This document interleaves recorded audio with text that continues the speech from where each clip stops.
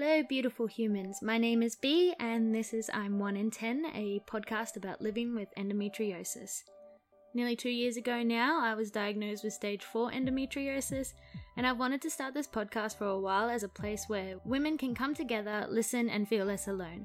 I'll be interviewing other women living with endometriosis, as well as telling my own story, talking to medical health professionals, and much more. I did want to put out a little disclaimer now that I am not a medical health professional at all. I actually work with animals, so if you do feel inspired by anything you hear or see on this podcast, I encourage you to go see your doctor or GP. I look forward to having you all join in for the journey, and you can find me on Facebook and Instagram as I'm 1 in 10.